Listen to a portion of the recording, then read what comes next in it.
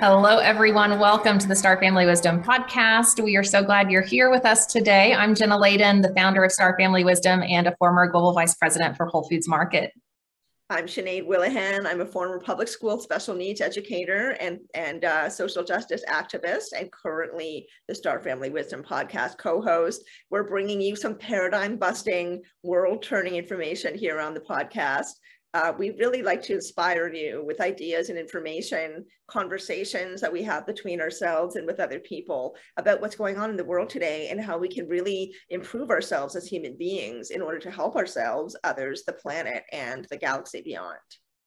And today's conversation is getting pretty galactic. We're having Adam Apollo on, and this is a special two-part episode because it's a juicy conversation. So tune in for the next one as well. But Adam Apollo is a visionary leader on Earth. He is someone who has remembered many of his past lives off planet and has integrated that understanding into his life here on Earth. He's also very advanced in some ways because he is a physicist, a scientist, and works to bridge science and spirituality in a way that serves the planet. He's worked with some very well-known figures like Nassim Haramein, and he's really focused on quantum tech and superliminal tech.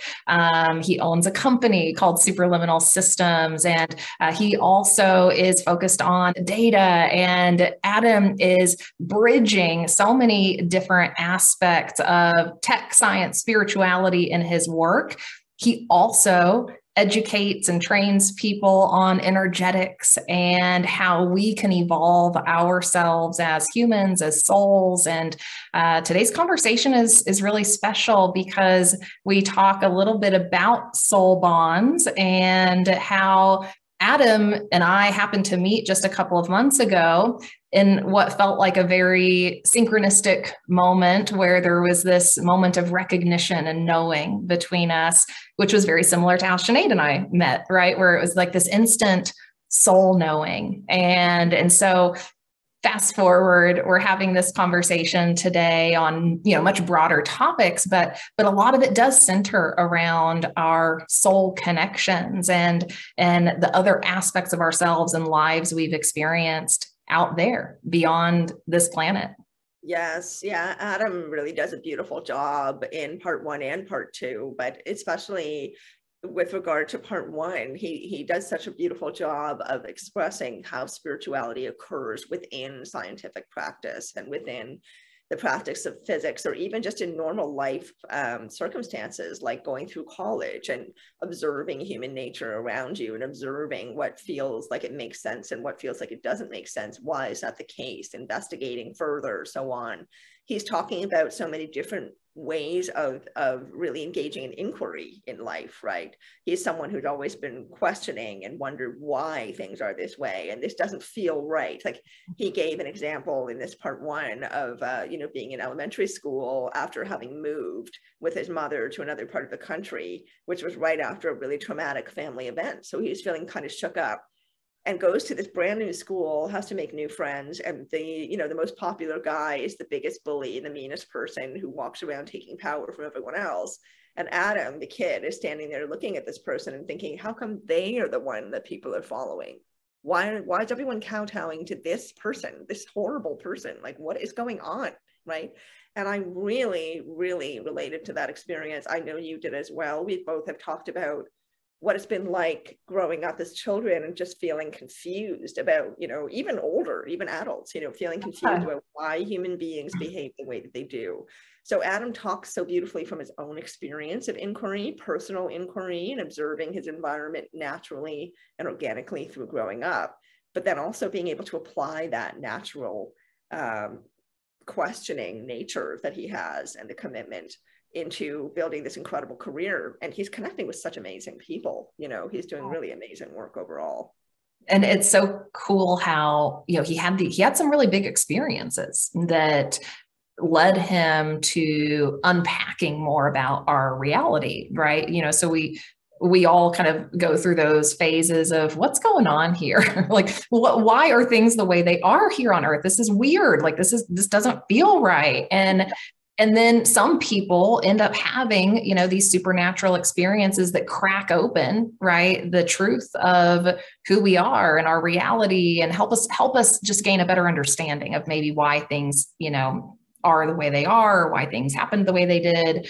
And so he's done a lot of really deep exploration on that, and I think has so much wisdom to share about that exploration and about his personal journey. We talk about mental health even in this episode, where when some of these experiences, these extraordinary experiences happen, it's very easy for us to suppress them, right? Or deny them. And that's how many of us were raised, right? Or taught, right? To deny, ridicule, whatever.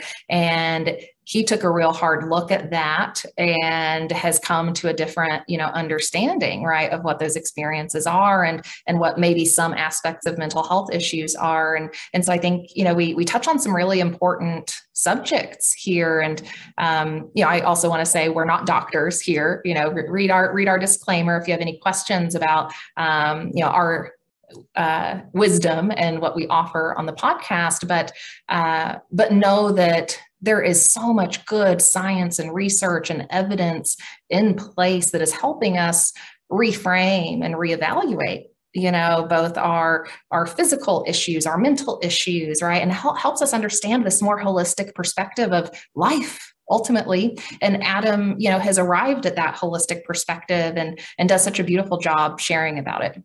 He really does. I mean, I love that. I love that he's clearly a spiritually evolved person and has put a huge amount of work into establishing a relationship with himself and a spiritual relationship with the universe around him before he even went into investigating things on a much deeper level, whether it was through science or technology. He knew that he needed to have that foundation in himself first. And you and I really appreciate that in terms of anyone we have on this podcast. That is the attitude we want to present, as someone who is talking about these unusual, extraordinary things that are also very grounded people who have, real experiences that they can communicate to us in a way that we can relate to, that makes sense, and then connect it to practicalities in life and ways we can be in the 3D. And Adam really just, he's got a specialness about him in that way. I don't like really using the word special because we're all special in our own way, but he's got a talent. He definitely has an ability for communicating what he knows in a really impactful way, and that is such an incredible gift and skill to have.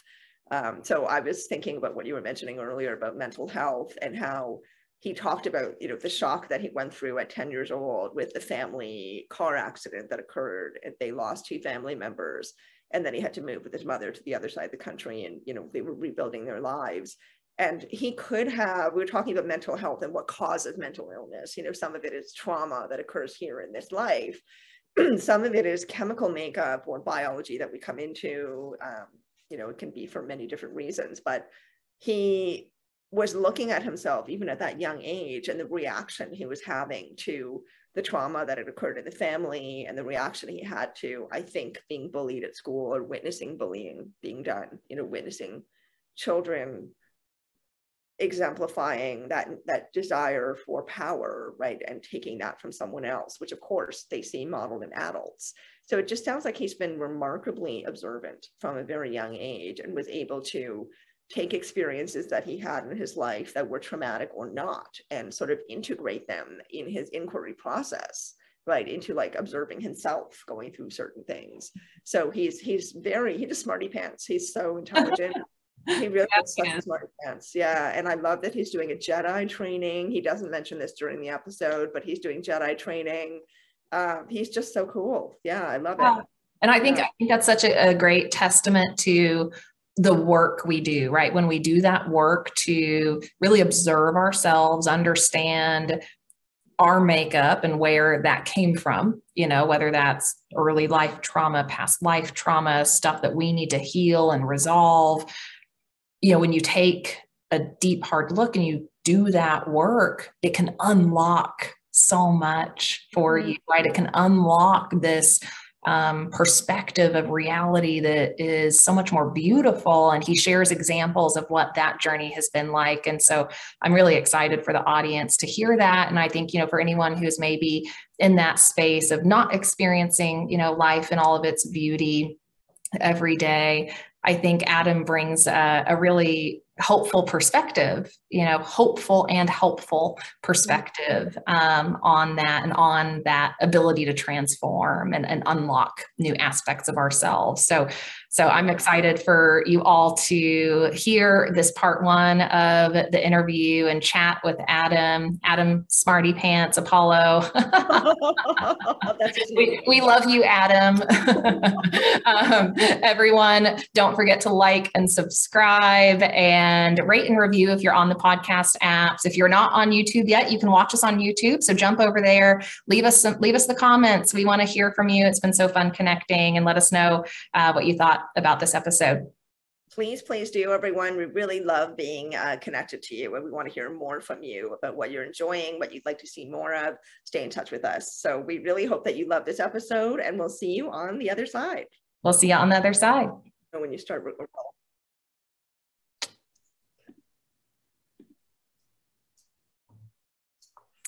Okay.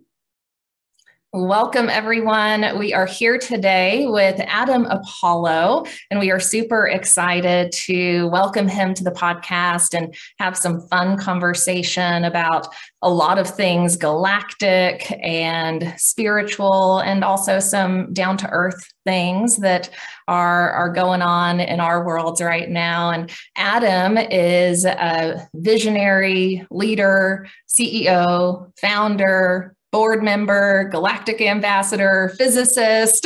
What am I missing? I feel like you wear so many hats, Adam. You truly are this like modern day Renaissance man in that way. And I'm just so excited to share you with our audience. So maybe you can just talk a little bit to kick us off about how did you get to the point where you are wearing so many hats, and talk to us about and talk to us about like, what do you do in the world? What do you do in the world with all of those hats?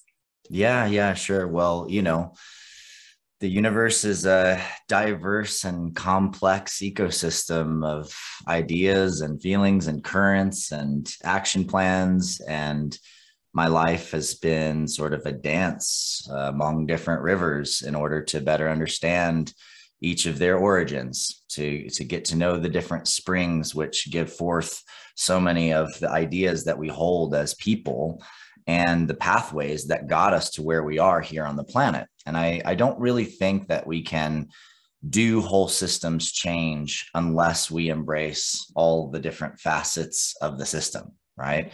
And that means looking at our philosophies and our psychology around things, and understanding the fundamentals of the physics of the universe that give rise to the different dynamics we witness, and particularly energetic dynamics, which rolls over into relationship studies, and looking at sociocultural studies and the anthropology of humans' journey over time, right? All of these things I think are really, really important. And so I wear the kind of scientist hat in a lot of those spaces. And, I also wear other hats, as an ambassador and as a tech CEO and entrepreneur. And because I don't think it's enough also for us to just think about these things. We need to put things into action and make changes and do things differently if we want to see the world become a different kind of place. And so that's, for me, it's like, what if there's anything I'm not looking at, I want to know what that is, because I want to start learning about it. And there may be things that I'm inspired to go to extreme depths in, and other things that I just look at on the surface. But, connected to my work in education over the many years, what I realized a long time ago is that, mastery doesn't come from hyper specialization in any sector or any one part of our lives. If you talk to, a master fisherman, which is my favorite example, he can talk about life and relationships and, give you advice based on all of this wisdom that he learned from the sea. And even though he's doing it from the boat and on the sea, he's applying that wisdom of the sea and the interaction with the ocean to all kinds of different facets of life. And I think we find this in, many of the teachings around the world, where it's not one perspective that gives the whole, but seeing the different facets of the crystal, looking at all the different angles and rays of something. And I believe that's also a process of peacemaking, because it means we start to be able to see how and why different people see things and see the world the way they see it. And if we can't accept that and be open to that and understanding of where different people are coming from, then we are constantly caught in the conflict of holding our pole and being in binary opposition to some other force or some other person. Yeah, that's a really, sorry, Sinead. It just makes me think of, I think we talked about this with Grant when I last had a chat with you, Adam, about a year ago, because this particular conversation around duality and wholeness is something that is such a part of our human evolution. Like what does wholeness actually look like, as opposed to what we've been taught to think that it looks like. And that kind of wholeness, in our view, the three of us that are here right now, and hopefully our listeners as well, wholeness really means embracing, as you were just saying, all of the so-called good and bad, like all of the different aspects of life. And rather than trying to judge them and categorize them and put them into sections, to make use of all of them. So how can you, like, to the average person who's listening right now, because we're talking some bigger concepts today, which we definitely want to do. We don't want to shy away from that. But again, we want it to land for the average person as well. So what is an example of something that you've experienced in your life that has helped you wake up to that on a personal level? Because of course we can learn these things cerebrally, but unless they really land in our body, we don't fully understand them. So for you on a personal level, what was an experience you had that made you go, oh, that's what wholeness is? Oh, okay. Did it happen early in life? Yeah, I would say probably it was around what I frame as my kind of awakening when I was 15. And I'll say that before that experience, before that period in time, I faced a lot of difficulty in different kinds of social fields. I went through some deep family trauma. I lost my stepmom in a car accident. My dad really got pretty shattered, and my stepbrother was driving the car and he lost his fiance in the car accident. And this was around the time I was 10. And I was sort of thrown into I'd say a deeper and more mature sense of inquiry from that event happening in my life. And that sense of inquiry, as well as my mom moving across the country, losing all the friends I grew up with, sort of put me directly in the face of, what is truth? What is real? What is the point of all of this? And I really felt strongly that the kinds of ideas and things that I was learning in school were in many ways antithetical, meaning like in opposition to me actually understanding everything. And many teachers couldn't answer my questions. They'd be frustrated if I dug any deeper than the surface of the curriculum. And I found myself, essentially feeling fairly depressed, witnessing in middle school, popularity essentially aggregating around whichever guy is the biggest, jerk, essentially. Right. And like, why is that the person that everybody's following? Is it like some level of this independence that they have in feeling like they can be abusive to everybody else around them? Right. Like, what is that about? Like, and went into high school, and essentially in my freshman year, pretty much retreated into myself a lot, mostly just observed people and patterns.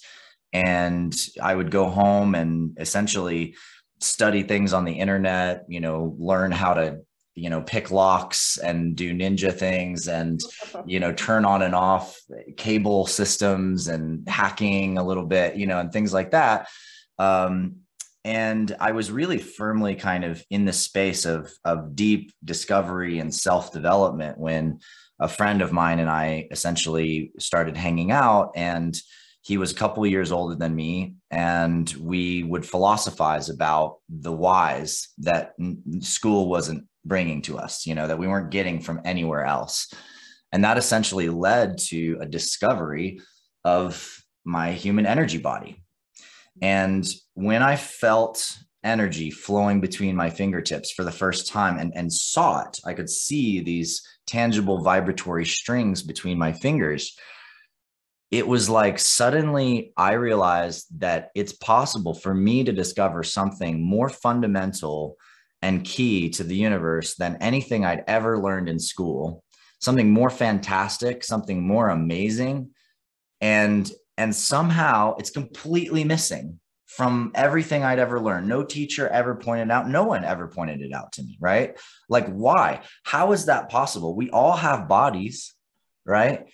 And then I realized that everybody just kind of relegated it to the background, like thinking, oh, well, I felt it when that person was looking at me from across the room. Huh, strange. Moving on, or like, oh, I had this thought, about this person, and then boom, they walk around the corner. Coincidence, like, and I started noticing that kind of behavior woven throughout the psychology of all the people. It wasn't that they weren't experiencing energetic effects that we would call entanglement, for example, within unified physics. Or if you go the more metaphysical route, you can call it, there's telepathy, there's quantum field engagements, they call it chi and ki and prana and vital force and odic force. And I, through my own work, began to realize that this was not something new I'd discovered. This was something that was embedded in cultures all over the world, right? And so I started to see that there was this sort of tiny lens that people had sort of agreed upon as what they're going to be willing to look at. And I stepped back from that lens and I saw it for what it was. And I realized, my God, there are so many other lenses. And inside of me, what happened is the sort of array of all the lenses began to open. And that's when I had essentially some of the most powerful, miraculous experiences in my entire life. Everything changed. I started to see the interconnectedness of all things. I couldn't ignore it anymore. I couldn't miss the fact that the flow of the wind blowing on my skin is coming from the wave of light that's being issued from the sun. And that wave of wind is rippling the landscape, the same as it's rippling my body. And it's bringing weather, which is going to change the context of my situation. Or that, I'm standing on a planet, and the only reason I'm standing here is because I'm attracted, literally, I'm riding a flow of energetic force towards the core of the earth. But that's not where it ends. That same flow of force is dancing with the moon and flowing into the heart of the sun, which is flowing into the heart of the galaxy, which is flowing in the Laniakea gravitational cluster. Like, we are absolutely interconnected just by letting go with all of these things. So I'll start. I'm smiling so big right now because I geek out on this so much. Like, we share this, the three of us, this sense of observing the world at a really young age and noticing things that others weren't noticing or writing off, like you said, right?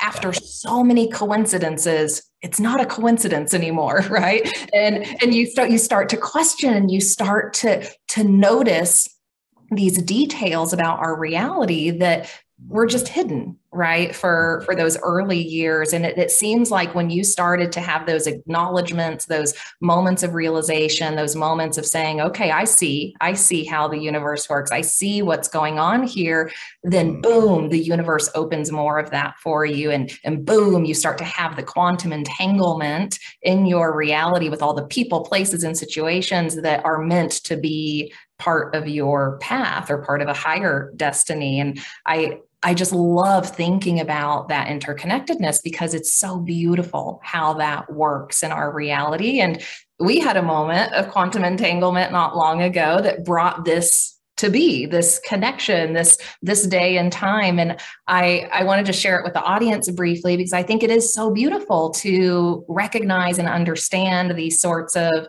quantum soul connections that occur between souls, or how, ancient, situations, times, then come back around in this time and place. And it kind of seems like that's what's happening now with so many people, and why this conversation is happening today. So a couple of months ago, we were, I think, part of a workshop with Portal to Ascension.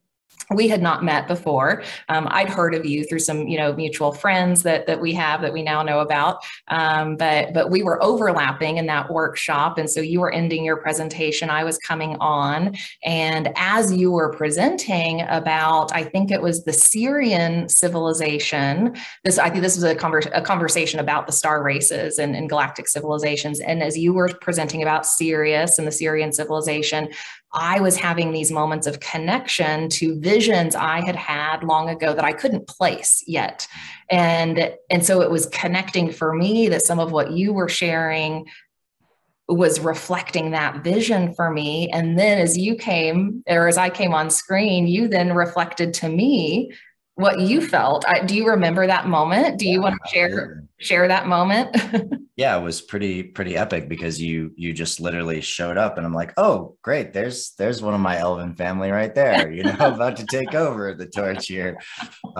Yeah, I mean, I immediately felt and recognized you, and it was in your presence. And, the thing about recognizing people, it's not just like a quality of familiarity and appearance. It's like, there's a feeling sense of knowing, a feeling sense of connection.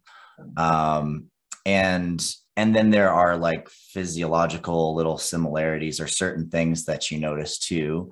And, in working with essentially many star nations for a very long time, I also started recognizing that depending on which star systems you've incarnated in, you've taken on an imprint essentially from the star system itself through the solar construct, the nature of the star. Each star has a light imprint that is regulating the way that light develops on that planet, life develops on that planet, the kinds of faculties of that species. And there's like a clear genetic response to that within beings on that planet. And that genetic response and that the codex of each of those archetypal fields essentially travels through time with you as a being. And, the way I look at genetics is that it's a three-way part. You got your mother's, you got your father's, and then you've got your soul genetics, your soul genome, which essentially is propagating and coding into whole regions of our epigenetic system and into the codex of the DNA itself. But it's flexible because it's constantly evolving. And that is what drives, in a sense, many ways, the genetic evolution within each of these incarnation cycles. Anyway, that's going down another pipeline, but I saw qualities in your appearance as well that matched some of my the Sirian qualities that I've identified. And, and then eventually I related those qualities, recognizing that there are firm similarities within certain racial lines on Earth to different galactic genetic lines, and dug into that and was like, oh, wow, okay, got it. Because these are like the actual races that are essentially hybridized with the genomes and or the soul constructs of a bunch of beings from these different areas and these different planets. And we've all just been intermixing, you know, as humans, figuring it out, what it's like to be this one species that's so diverse, such a rainbow and such a fantastic span of being.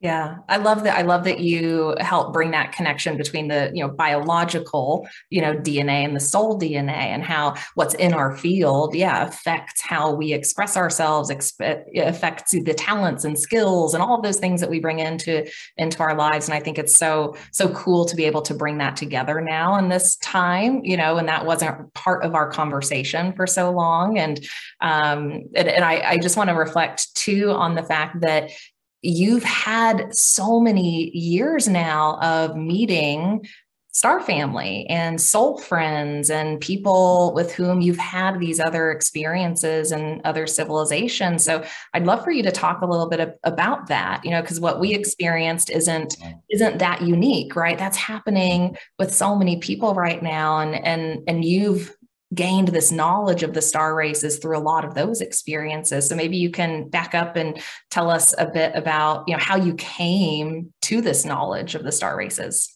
Yeah, sure. Yeah, I'd be happy to, because, you know, diving straight to those levels of deep connective context is like, it's always a challenge for me, because I like to set the stage a little bit. And so, yeah, basically it started, you know, back when I was in high school, and I had one really powerful experience of simultaneous recall, where me and two of my bros were in a dorm room in UNCA. They were in college. I was still in high school at the time. And we were talking about manifestation and the process of creation, and essentially looking at how there's a physical and emotional and a mental component to that, right? Essentially. And that when your mental idea construct and your emotional feeling charge and a physical action are able to anchor those things, when they're all in coherence together, then, you know, creation happens. And as we're literally, you know, agreeing to this co-realization that we're in conversation around, all of a sudden we're in this crystalline temple, and it felt like the room became so thick with energy that we were in this, it almost was like liquid all around us. But we were not in the dorm room anymore. We were in this massive crystal temple, and we were standing around this pillar, and essentially we were storing that idea as a key code into this crystal pillar, that we were like nesting into the planetary ley lines, into the grid work of the earth. And then we're like back in the dorm room, and all of us were just like, whoa. And we ended up all having dreams after this of that same place. And in my dream, I saw more of the city on this peninsula down to the ocean, and these, you know, gorgeous golden and white dome structures and towers, and these long arching white bridges. And I became aware that there was this massive tsunami coming, and there were people that were walking down to the beach essentially to surrender to the ocean. And others, we had already like sent ships out. So others had like taken ships away to go. And some of us, like me and a few of my bros, were in the temples, like anchoring the knowledge into the grid so that it wouldn't be lost. And we all kind of came out of this experience and these dreams with the sense that this must have been Atlantis, because it was very Earth-like, but it was one place in Atlantis. Clearly not like it was obvious that this civilization was not one city or something, right? But it was like one city that we were in that was part of a whole network of cities all over the world. And so over time, I started getting more glimpses of that, but I didn't I didn't really have a powerful like onboarding to the reality that this was actually a new incarnation, or that I'd been reincarnating, until a couple of years later when I went into college and I ended up meeting this girl and started essentially dating her roommate. And I'm hanging out in the dorm room with her, and her name was Rachel. And I'm sitting across the room from her, and I'm talking to two of my guy friends. And I look over at her, and all of a sudden I'm in a medieval ballroom, and I can feel the leather straps of my ornamental armor. I can smell the oil lamps. I can feel the mustiness of the tapestries. She's like giggling, and her hair is up, and she's in this dress. And I like know that she's like my love in this time, you know. And I'm speaking with these two lords about essentially protecting grain trade through a valley that keeps getting like raided. And then, you know, within a minute or two, I don't know, I'm back in the dorm room, and I'm speaking. I was in the middle of saying something to these two guys that I'm sitting with, and they looking at me and they're like, Adam, are you okay? And I literally had no idea what I was talking about to them, because I had just been talking about essentially putting archers on this ridge top, like to watch this one part of this valley. I'm like, I need to go get some water. So I get up and I go out. And by the way, I'm completely sober. I'm literally just having a cup of coffee in the afternoon in a dorm room. Okay. Just for context for the listeners. And I get some water. I come back into the dorm room, and I look into the bathroom, and Rachel's in the bathroom, and she's washing her face off. And she looks up at me, and she's like, did you? And I was like, you did too? And like, we had this moment of recognition that we both just had this flashback that was super intense and very real, you know. And I'm dating her roommate, by the way, you know. So like, can't tell anybody about this. This is really weird. Don't know what's happening. But that started this cascade, and I had all of these dreams with her. I saw her across campus, and she suddenly became a Japanese woman with a basket behind her head. And I'm, you know, standing at the edge of a forest with my katana and wakizashi and, you know, samurai armor on, and knowing that like her husband's beating her and I want to kill him. Like, it was just like, whoa. And then I end up at this Halloween party, and all of this I'm just kind of taking in, because I'm like, all right, this is a whole new span of stuff I'm waking up to here, that I need to actually understand this, but I don't know even how to approach it.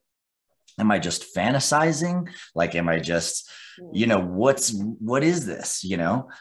And so then I go to this Halloween party, and there's this guy there who I didn't really know. I mean, we had just met him a little bit because he was into one of Rachel's friends. And essentially he gets really drunk, and he gets so drunk, he then like kind of, you know, comes over to me, and he starts crying and apologizing to me for all of the stuff that he did in this one particular lifetime. And he's calling me by my name that I remembered from that time, from one of these moments with Rachel in dreams and memories. And he's calling her by the name she remembered from that time, that we had privately, not wanting to tell anybody else about this stuff, discussed, because we were like, I like, we didn't know how to deal with this, you know? And I'm viscerally remembering him like burning my villages and like coming to my castle, and I'm on the thing and I'm stopping him from assaulting the castle, and he comes into my courtyard, and essentially we battle each other to the death, and we end up killing each other. And I remembered from in this moment, as he's going through it all, I could feel the intensity. I could feel the life and death intensity in my nervous system and my emotional body of what we went through. It wasn't like, whoa, this dude's, you know, drunk. It was, holy crap, I am in this moment with him, dealing with the reality of battling until we were exhausted and, and barely can hold on to our swords anymore and, killing each other. And remembered how we killed each other and exactly the call I made and the exact move I did to try to end the battle, because I knew if I didn't, I was just going to be dead, and Adam, I've got to ask you a question. Is that okay? Yeah, ask you a question sure. Yeah, I'll just say that experience, that was the moment when I realized that I had to study this scientifically. I had to take it seriously. This was not just a fantasy. This was absolutely data of my being, of my life. So yeah, please. Wow. Okay, well, you just answered half of my question. The other half was, so at this point, just for context, again, you're 17, right? You're 17, 18, you're in college at this point. Yeah, I'm like 18, yeah. Okay, so like 2-3 years after your awakening. So a whole hell of a lot is happening. Yeah. Not too long after you've had your awakening, which is not altogether uncommon. Like, we've had that experience as well, Jenna, where we have an awakening and then we're super heightened and other things occur. Mm-hmm. But I have never heard of somebody having 3 simultaneous past life regressions while awake with another person. Like, that's incredibly unusual. So what is that about? Have you been able to find any answers as to how that specific phenomenon occurs? Because I mean, people have spontaneous past life regressions. That's not uncommon exactly, but for both people at the same time while wide awake, I mean, that's bonkers. Please explain that. I've got to hear more. Yeah, so that's a wonderful question. Actually, that's the best question I've ever had, by the way, in response to talking about this particular journey of experience and story. It's the right question to ask. Like, how does that happen? And the answer is that, in particular, with this particular being, this woman, eventually, after many years, and I had many, many more kinds of experiences like this and simultaneous recalls with many other people, usually less intense, like less visceral, massive, full flashback kind of stuff, more subtle memory, familiarity, and then seeing what we were doing together or things like that. And I started to kind of be able to track the more subtle pulse of it, right? Like sense into and get a glimpse of the moment where we were connected, and then open up that memory a little bit, just like you do if you meet someone you knew from the past, like you did from our first interview with Grant. And I was like, oh, I know you from somewhere. And you're like, right here. And I'm like, oh, right there. And then you like opened the memory up by looking at what we talked about in education and things like that, right? That's how memory works. We get one node and we expand it a little bit. Right. And so with this woman, Rachel, I essentially eventually remembered being in the Sirian star system with her, and she was my sister in that lifetime. And we chose to create essentially a soul bond with each other, where we wove our spectral harmonic field, what we would call like the chakric field in this world, in this time. But like we wove a bond in our chakric spectral harmonic field that was also genetic, because we had so much, self-similarity between us anyway, so that we could leave those bodies, travel to Earth, get incarnated into human forms, and essentially find each other and be able to trigger each other's memory of why we came to this planet and what we were doing here.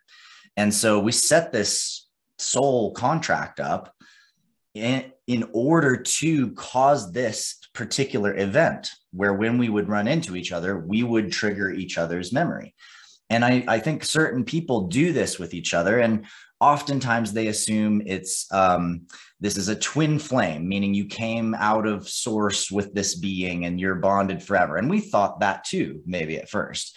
But then over time, we realized actually we just created this contract at one point in time. And now we have the opportunity to release that, because now we're fully conscious of this whole cycle that we've been on. Right. And we became very aware that many people and different beings have different kinds of soul bonds that they create. Like my brothers from Atlantis, we made a soul bond in a way by actually creating a shared codex with each other that we planted into the earth's energetic field. Yeah. So anytime one of us would start pulling those keys out, what would happen is, the universal perfection would align us to run into each other so that we could then reassemble those keys together and do that in different times. And so this gets to kind of deep energetic esoterics, which is like essentially that souls can weave across time and do through shared harmonic fields, meaning vibrational energetic fields, shared thought forms, and shared direct intentional contracts.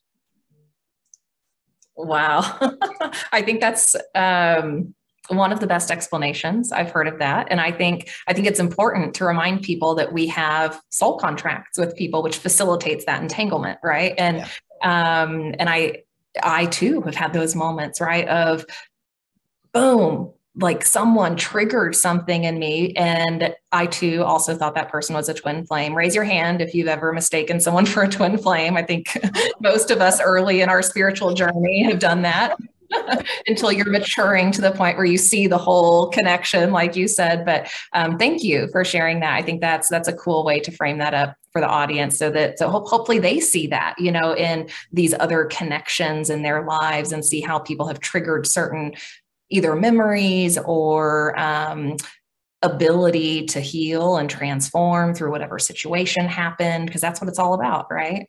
Yeah, absolutely. And I'll just tie a bow on this topic too by saying that, don't discount the subtlety either. It doesn't have to look like a massive flashback like what I'm describing. Like it was an intense, I've always created situations for my being where I go straight into the fire to get opened up, but I do it so that it's undeniable. I'm so logical, I'm so mentally oriented, thoughtful about things, scientific about things, that sometimes I need to have just the deep dive, right?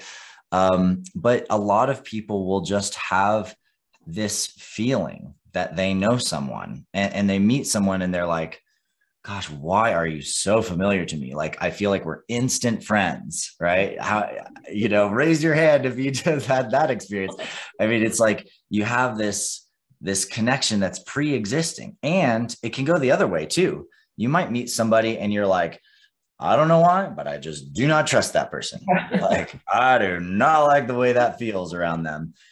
That's important information. Mm-hmm. And if you're willing to step back and look at the larger context of that, what you'll realize is there's a reason why you feel that way. And it's because you recognize energetically some aspect of that person. And probably, in my experience, most of the time, it's because you actually were with them in another time.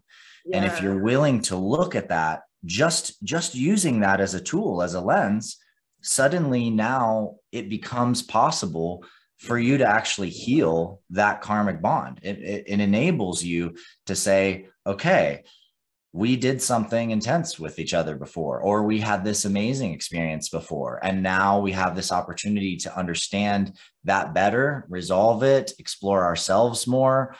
Sometimes it happens through repeating patterns in some sense, maybe not exactly, but in similar ways, or rekindling the depth of connection just to see and to know each other for who they are, which could lead to an intimate encounter, like really deep, sexual encounter, where through that mechanism, you are able to see more of who you are, and they're able to see more of who they are.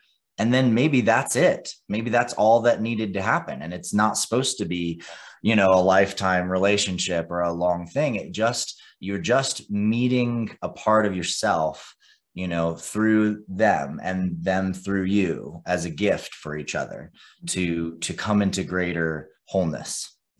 That makes so much sense, Adam. And I feel like I'm kind of translating in my mind some of what you're saying into 3D explanations. Like what was going through my mind just now was that phrase, a reason, a season, or a lifetime, right? How people come into our lives for a reason or for a season, or sometimes for life. There's always value in it. There's always something you can learn and benefit from in those situations, whether they're for a second or for months or for your life. So I was thinking of that just as a way of helping it, I guess, land for the audience a little bit more deeply as well, in case they need that. But also what you were saying about making the soul contract and having the energy of that agreement alive within our DNA, our energetic and physical DNA, from what I understand. And, you know, I was thinking, well, what if I was somebody who heard that and could not make any sense out of that whatsoever, because it's intangible, our science hasn't caught up to this yet, blah, blah, blah. And it made me think, well, there are so many familiar diseases, you know, this is sort of a more negative side of it, but that are designed by nature to pop up at certain points in our life, just in the same kind of way. So for example, you know, schizophrenia typically doesn't pop up until someone is 13 or 14, or if you're going to get cancer because it's in your genetic lineage, there's a mapping of that somewhere on your, you know, your timeline, your DNA line, and then it's going to pop up. So that's so 3D, but that's what I thought of when you were describing these points that activate at certain times in our lives where we meet these other people. Why can't that happen just as much as, you know, these illnesses or other things that can be triggered in our systems that we do understand within the science we currently have? I love that you took it there, because the health connection is actually a really important one. Because essentially, you know, let's take schizophrenia. This is a good one, because this is one that I was actually happened to be in a psychology course as I was going through these experiences. And so I'm studying the psychology of schizophrenia. I happen to have a dorm mate who has paranoid schizophrenia, and he's on heavy drugs at the time. And I'm having past life recall and memories, you know, with another being, right? While I'm studying human psychology. And, you know, this guy who's paranoid schizophrenic, who's my dorm mate, we would go out and sit in the quad in the grassy sort of main space, you know, that I mentioned before, seeing her as a Japanese woman across the field at one point. And he'd sit there and he would just look down, and within a minute, he would find 5 4-leaf clovers, a 5-leaf clover, sometimes a 6-leaf clover. It was like instant. He could just see them. He'd just go, oh, right there, no, right there. I'm looking, I'm like, how are you seeing these? Like, I can't even find one, you know, but he would just go right to them. And I started wondering, like, what is that? And does this person have some kind of like deep, obviously this person has a gift, but what is the gift? So I started asking him questions about his schizophrenia experience, the visions that he saw, the things that really scared him, the issues he had. And he'd had all of these visions that when he would try to talk to his parents about them, they would be like scared and be like, that's not real. You're not actually seeing that, you know? And they pushed him into mental help essentially because of that. And then he's scared of it because he has no validation of it. And I started to recognize that the things that he was seeing, and I won't get specific into the details because there's a lot of different pieces of this puzzle here, but essentially the things he was seeing, I started realizing were symbols. They were symbols for very particular things. And I started giving him feedback and saying, well, what do you think does that mean? You know, and what did you know that this symbol also represents this? And he's like, oh my gosh, you're right. I totally heard that somewhere. And he started realizing that his visions and the things he saw were actually psychic premonitions and psychic intuitions. And through just that, he started actually reducing his medication. I didn't ask him to do this, by the way. It was just, he just decided to do it. And as he did, his psychic ability, his intelligence level, his clarity, like his grades, everything just went up. Like it was amazing. Like he went through some serious recovery. Unfortunately, this individual, you know, he came and he started going to the big dance parties and coming out with us to raves essentially and stuff like that. But the part of him that since being a kid had been sort of programmed to like take this drug to have this experience or to block this experience, that addictive side that was connected to the drugs moved into other kinds of drugs. And he ended up having relapses and things like that because, you know, medications and drugs are so dangerous in so many ways, especially, you know, with the addictive side. But it was a beautiful crack in the lens of modern psychology that says, look, there are energetics to these things. There are gifts inside of these things. Yes. And you're talking about, you know, when things arise within somebody's lifetime. Well, 13, 14, schizophrenia starts. Well, that's the age that a kid is going to start really opening up higher chakras in their body and begin awakening psychic abilities. Yeah. Right. And we don't have any initiations in our culture structured around that, where we did in other lifetimes. And so you have a kid entering the initiation phase and there's nothing there. The best they've got is what the you know, guy who's their baseball coach, who's a total jerk, you know, and mean and abusive. And that's supposed to be their leadership model, right? To be competing against their friends in baseball or like, you know, you name it. You get Boy Scouts, Girl Scouts, onboarding to militaristic structures. Like we lack some of the most crucial frameworks for youth onboarding to essentially actually accept their gifts and their superpowers. I so agree. Adam. Sorry to cut you off. It's just I'm relating to being a teacher. Like first of all, I grew up with a psychoanalyst mother. And so we had a lot of discussions about mental health and what that meant. And from a young age, I relate to you a lot in terms of Jenna does as well, in terms of your early life experiences. But just thinking, okay, mental illness, this doesn't feel like it's just mental illness. Like there's something about this. And I kept going back to Greek mythology and all the seers and the prophets, right? And, and looking more deeply into that and looking into trends in history with people who were so-called mentally ill.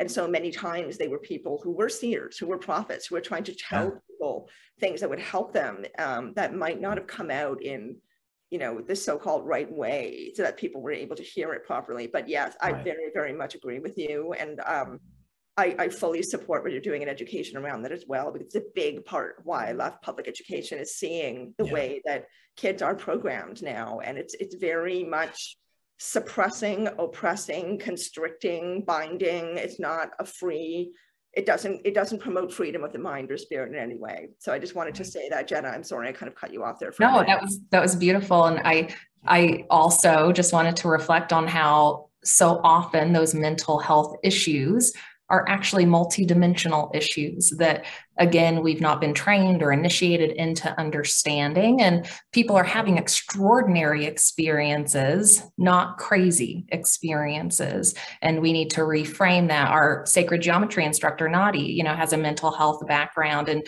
talks about her passion around reframing that, that understanding. And I think, you know, Adam, what you were talking about around the initiation stage, for those who don't know, you know, we have these major life initiations we are supposed to be going through. And in many indigenous and ancient cultures, there were very specific initiation practices that would help one move into, you know, this multidimensional state in a way that you can integrate. And so I think it's really important that we have that conversation, and not to say that there's no, you know, mental illness. There certainly are cases, right, of course, where it's not as simple as just understanding, you know, these visions that are occurring and what we know about them. But there's a lot, right? There's a lot that have just been mistaken. And I think it's beautiful that you were able to see that early in a friend and be able to channel that understanding into who you are and your work and how do you educate. That's really important. Yeah. Yeah. And pointing to some of the other cases out there, you know, when you really start looking at the gamut of mental health, it's pretty simple. There's trauma-based mental challenges, essentially, like traumatic experience where experiences were repressed or have led to, because of a psychotic behavior in someone else or a parent, led to borderline psychosis, which is essentially energetic patterns. So, because when you really get down to it, it's all energy, and consciousness is moving with energy. So if you learned that the way to get energy is to shame somebody else to make yourself feel better, you people repeat that pattern. Or the way to get energy is to essentially act like, you're helpless and you need somebody to lift you up, or to be dominating. Like, these are all essentially, in the psychology field, these are called borderline personality disorders, essentially, or the archetypes of them. But they're even older than that, because people like Barbara Ann Brennan, who wrote Hands of Light and Light Emerging, NASA astrophysicist, was talking about these 4 energetic control dramas that emerged from trauma, long before I ever came across any kind of BPD materials. And the borderline personality disorder issue. And so, when you really start to look at mental health and societal health, it's like, you can't separate the two. You can't separate the way that our societal processes have developed, the way we deal with trauma, the way we deal with family issues, the way we deal with the fundamental energetic patterns that we grow up and learn. And a lot of us, a lot of people pick up these particular patterns too from others, from friends, and from constructs inside of school or inside of, different community contexts. And this is all interconnected. It's a societal and cultural frame that we need to have clearly in mind when addressing mental health, and recognize that also the complete lack of societal frame enabling the understanding of energy, which is fundamental to consciousness. Yeah. And the understanding that there are beings that have consciousness that goes through time, not just one incarnation necessarily, right? And the fact that, like, we are living, evolving beings completely in interaction with our environment, and also processing genetic stuff through our ancestral lines. Like, unless you start incorporating those things into our psychological framework and mental health framework, you're not going to solve these problems, period. You're not, because you're not even looking at the whole picture at all. And that's why holistic therapies and alternative, quote unquote, alternative therapies are so important, right? Like, we know now, right, through like past life regression, as an example, there have been so many spontaneous physical, emotional, mental issues that have, resolved because of going back and changing the energy in the field, right? That's essentially what you're doing, right? You are shifting the data in the field, which then has an effect on your, physiology, your physical human. And so it's important people know that what we have brought in and what might be in our ancestral line or lineage can be changed. We can change that, but we have to look at it from that holistic perspective. And, I just want to share with the audience one very, very brief and minor example from my life. I had pretty severe anxiety for many years. Never could put my finger on where it was coming from. And I was also scared to talk about it, because I knew that people who were close to me would recommend that I get medication. And that didn't feel right at the time, but I didn't know what the answer was. Fast forward, going through the spiritual awakening and, accessing lots of new information to unlock this with, when I went through a past life regression, sure enough, I accessed a memory that was contributing to that anxiety in this lifetime. And as soon as that understanding was found in my subconscious, as soon as I was able to connect the dots on that issue resolved for the most part. Beautiful. Yeah, that's the root, right? You got to the root of it. And there are plenty of situations where the roots of these patterns are in this time, in this life, from childhood, from certain events and experiences. There's plenty of powerful, solid, data that backs that up, and experience that backs that up. And occasionally it's not from this time.